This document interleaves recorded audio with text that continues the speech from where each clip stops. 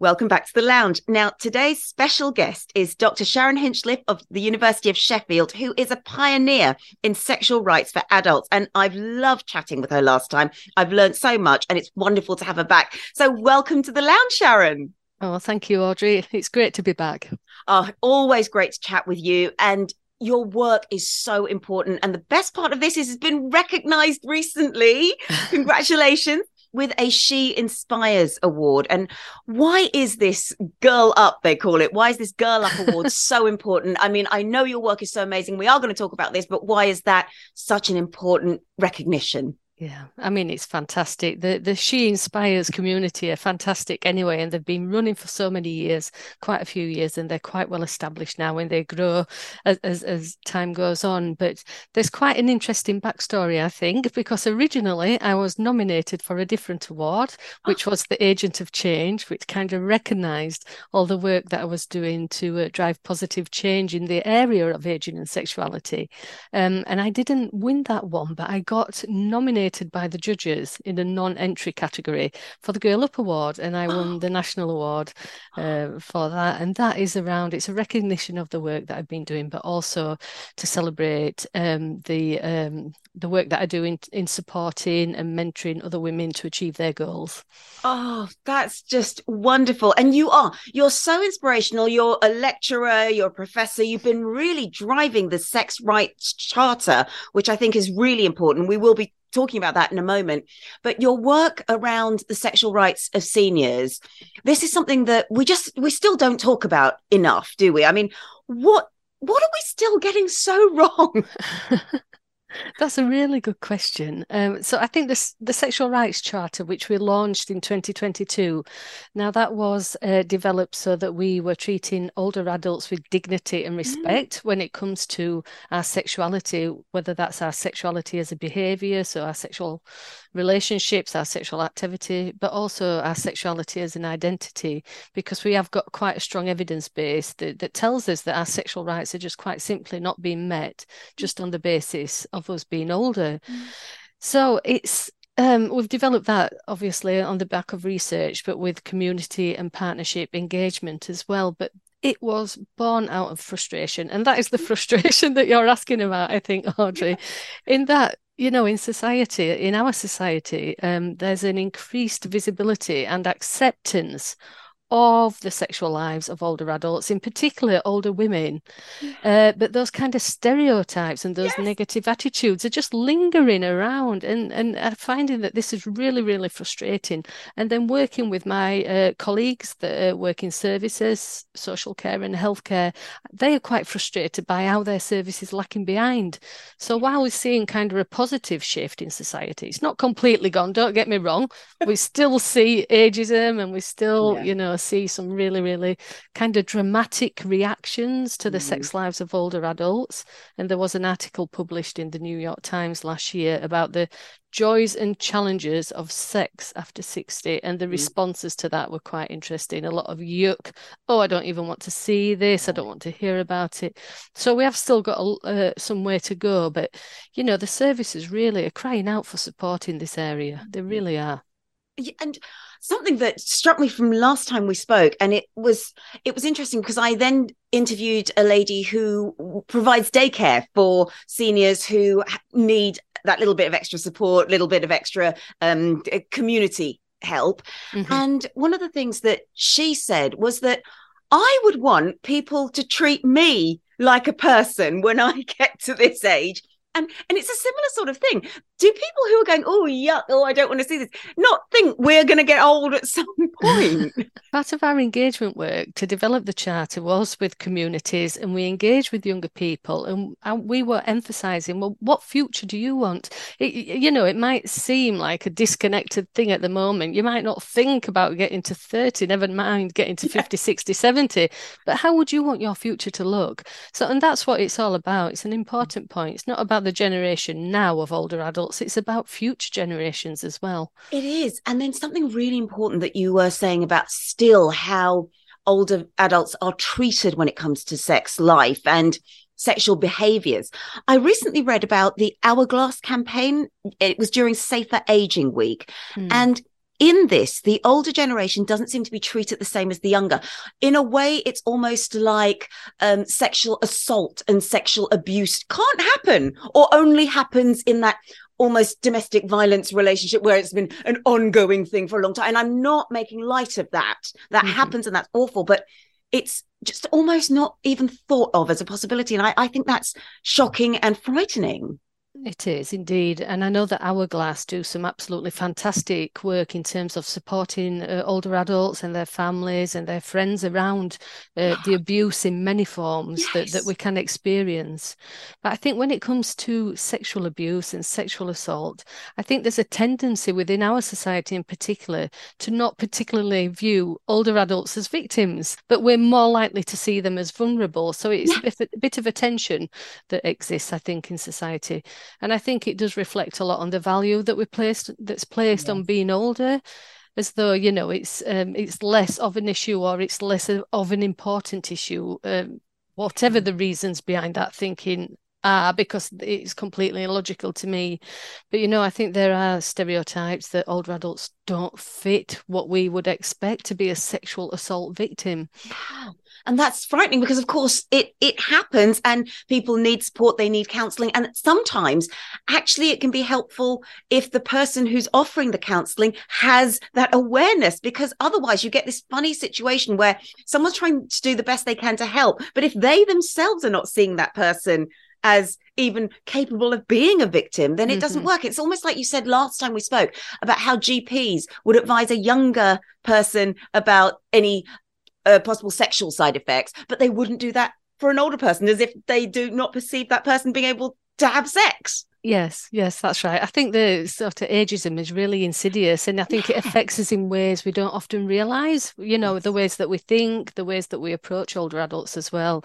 And often these are, well, we would call it perhaps an unconscious bias. So I think there's a lot of that we need to overcome. We might not want to talk to our parents about their sex lives. And I understand that, because that's a family thing and they probably don't want to talk to you about yours.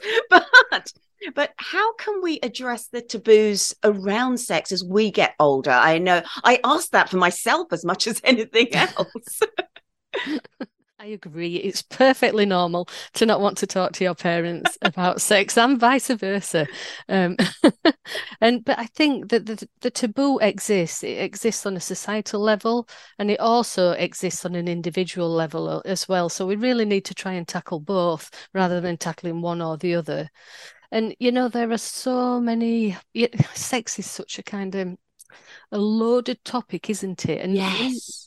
When you look at the history of sex and you look at how it's situated in various cultures and how it's understood at different periods of time, you know, you learn about the kind of mysteries of it and how the sort of society within which we're talking about within that historical period has an influence on how we understand and experience sexual activity. Yes. And indeed, even, you know, in today's society, we know that for some individuals, then it's perceived, if you have sex as a woman who's menopausal, then that is literally a fate worse than death.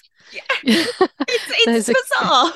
It's bizarre, isn't it? Because to have sex with a woman who's past kind of reproductive age, who now is kind of gone into the grandparenting role, then there are sort of beliefs within certain communities that will cause illness, it might cause death, and then you might not even be allowed into the afterlife by your ancestor. Goodness. So wow. It's quite loaded, isn't it? There's a lot of things that we attach to that, and it's just like kind of traditional sort of beliefs that we find around different activities, and they seem to be quite quirky, the ones that are around sexual activity, but they are powerful and they last. They do last. They leave kind of traces, if you like, and they last as well in an almost misogynistic way in some cases. So, for example, I'm Southeast Asian, and I know of a number of stories of second wives, of the first wife knowing, of all of that sort of situation. And it's common. But if it were to be a woman who had a second husband, no, that does not happen. That doesn't happen at all. I mean, isn't that a problem as well, that we almost have a perception that men are allowed to do something, women aren't allowed to do something as we get older, and so on? I think that is definitely it, isn't it? It's that double standard of aging. We assume that men want to continue to be active sexually, and that they can go ahead and do that with an extra partner, additional partner, whereas women are not allowed to do that. And the assumptions that we lose interest in sex as we get older, or we lose our sexual desire, when really it's a societal message saying you lose that kind of sexual desirability. And Yes. that is just the product of a patriarchal society, I think. Isn't it? Isn't it? Now, actually, on that note, there's been some films recently. I'm literally in the middle of watching Good Luck to You, Leo Grande. And one of the key things that she says is that almost she feels invisible as a person. And then almost with her friends of her age, they can all just feel invisible together. And that's such a sad message and a sad thought. But I think that is something that a lot of us feel.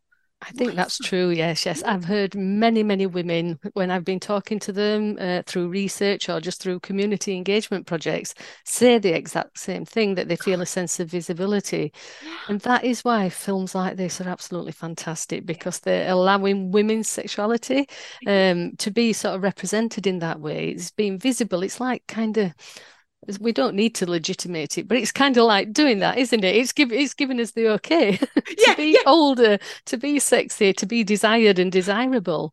Exactly. I'm sticking with the subject of films just for a minute. I don't know whether you've watched all of these, and you please don't feel you've had to, but there was another one which Sandra Bullock did recently. She was playing clearly a slightly older, but she looks like she looks, and the age difference was never mentioned whatsoever. However, in Leo Grande, they played Emma Thompson of her age. And so it was very marked. It was part of the plot in so many ways. And do you think that's another unconscious bias that we have there? So as long as you look like Sandra Bullock, doesn't matter. Doesn't matter. But if you don't, like, I know I don't, then it's a bit of a problem. When you were talking there, it was making me think about how women, there's been some literature on this about women sort of making themselves look younger in order to retain their jobs and their status within their current job. If they're sort of, if there's issues in employment and they're at risk of, if they're making cutbacks and things like that, as though women feel as though they need to be in competition with younger women and things. So I don't know whether it's some of that that's coming into play here. I really, really don't know. But, there is certainly a lot of pressure, isn't there, on women to look a certain way as they get older, rather than to just age the way that we can age, and still be, beautiful, still be sexy, still be attractive. Exactly. Trying to squeeze into an ideal. And then something else that came out of the Leo Grande film was that Emma Thompson had said she has hated on her body all her life. And so as she gets older, it's almost just worse. And do you think that's an issue for an older woman who wants to be in a sexual relationship or is still in a sexual relationship? It's almost a pile up of insecurities. And actually, do you think it's the same for men as well? Well, that's a really good question as well, because it is something I've come across, and women saying that they do feel kind of insecure as they get older, and especially if they're starting new relationships, but then they remember that their partner is usually around the same age as them. Yes. So they might have sort of loose skin, or they might have sort of a bit of a bigger belly than when they were younger, but so will their partner. They might have an ache. I've got a terribly achy hip at the moment, and it's something that I'm struggling with, but so might their partner. So we have to recognise that it's not only us that's getting older, it's our partners as well, usually, or in the case of the film we've just been talking about, he's quite a much younger man, isn't he? Yeah. But he's got his own insecurities as well, and I think that's great, and it works really well. I've been watching a lot of these in preparation. No, this is my form of research. How to Please a Woman was another wonderful film, Australian film. But in this, the big joke, which they worked really well, was that, well, men don't clean, and men don't. She starts a cleaning company with gigolos, basically, who go and clean and give orgasms at the same time. And the premise behind her thinking is that an older woman wants someone to clean the house, but also wants to have an orgasm as well. And it was so refreshing to hear people talking about this so frankly. I think, is there a Yes. conversation that still needs to be normalised here? Yes, I think there is, but I think from what you're saying in these films, it is definitely starting to happen, isn't it? And these films, as well as other shows that we've seen on TV like Grace and Frankie, they're Yes. really changing and challenging the kind of narrative about older women and sex, Yes. which is really important. We need that societal change, and we need that change on an individual level as well. I'm glad you mentioned Grace and Frankie, because that's something we talked about last time as well. Yes. It's also the LGBTQ plus community in there. And I think that's important as well, with the two gentlemen in that story finding each other at a later point in life as well. And that must be quite difficult, because again, in the same ways, I guess a woman has their hang-ups about their body, it seems to be the more stereotypical thing. Men, there has always been that greater hang-up perhaps about sexuality. As in terms of sexual identity. Yes, sexual identity. And well, yes, I guess what I would say about that is that thinking about the sort of what the social context was like when we were growing up, many in their 70s now have grown up during a time when it's been sort of considered to be a mental illness if you're gay. People could be sort of charged, they could be locked up, they experience all sorts of different types of discrimination just because of their sexual identity. And I think that's why they feel, as we get older, that maybe that we can kind of be a bit more open to that side of things. But Sorry, oh yes, I was just thinking how women kind of tend to step into their power around midlife. A lot of women do, don't they? And maybe this is why we're starting to see those films and see those narratives, and it's much more visual and much more clear to see. Yes. Also, those films are written, produced by women, interestingly enough, as well.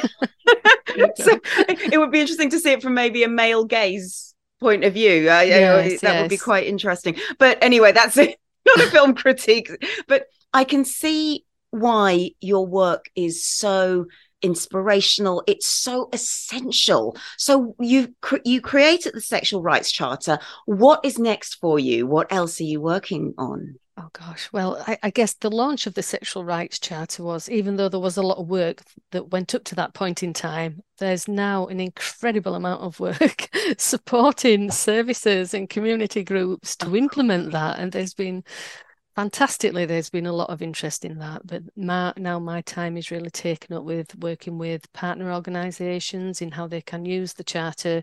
They're developing policies at local government level based on the charter. They're developing services and also training, quite interested in training that's built upon the Sexual Rights Charter to help their sort of services be more inclusive. So that's where we're going now. So I guess if we speak in about 12 months' time, I'll have a lot more to say about that. That's fantastic. And that's so important, because it's not that these conversations don't need to be had, and it's not that people don't want to have them. I think it's because they've almost been suppressed for such a long time. People don't have the voice to say some of these things. And to have the charter, it's a document, it's there to be able to talk about. So can we access your charter? Can we see it? Yeah. So that it does indeed, I agree. It provides a language which we might not have had for the first time for such a long time. So the charter, if you visit the website, which is agesexandrights.com, then there's information about the charter, so you can have a look and see if it's the kind of thing that people are interested in accessing. And then on there's a contact me form, so just drop me a line or send me an email. My email address is on there as well, and we can have a conversation about the charter. Because what we're trying to do at the moment, we're keeping a track on who's using it and how it's being used, so that we can get some feedback as to whether or not it works, and we can sort of adapt it, and because it will definitely evolve as time goes on. But we're also providing support for use of the charter as well, which is pro bono. So if we have that conversation with people that get in touch with us, then it starts that connection going. Fantastic. And you also have a hashtag, is it Sex Rights Age? That's right, yes. On Twitter. And on that, how can we help raise awareness of all of this and have these conversations? What sort of things could we do?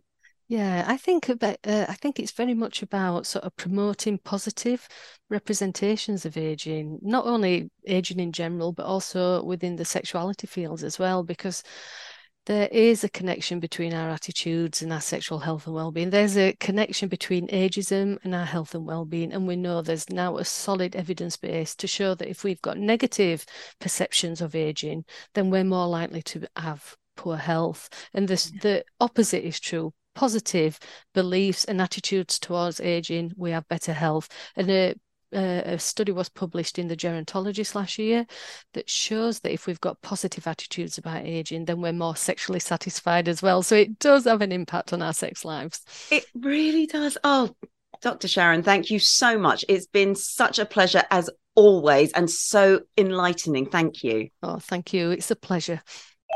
And that's all we have time for. But if you'd like to find out more, do go to my website, which is www.draudreyt.com, and check out my articles, which give you practical tools to live your best life. Or you can go to my YouTube channel, which is Dr. Audrey Tang, Tools to Thrive.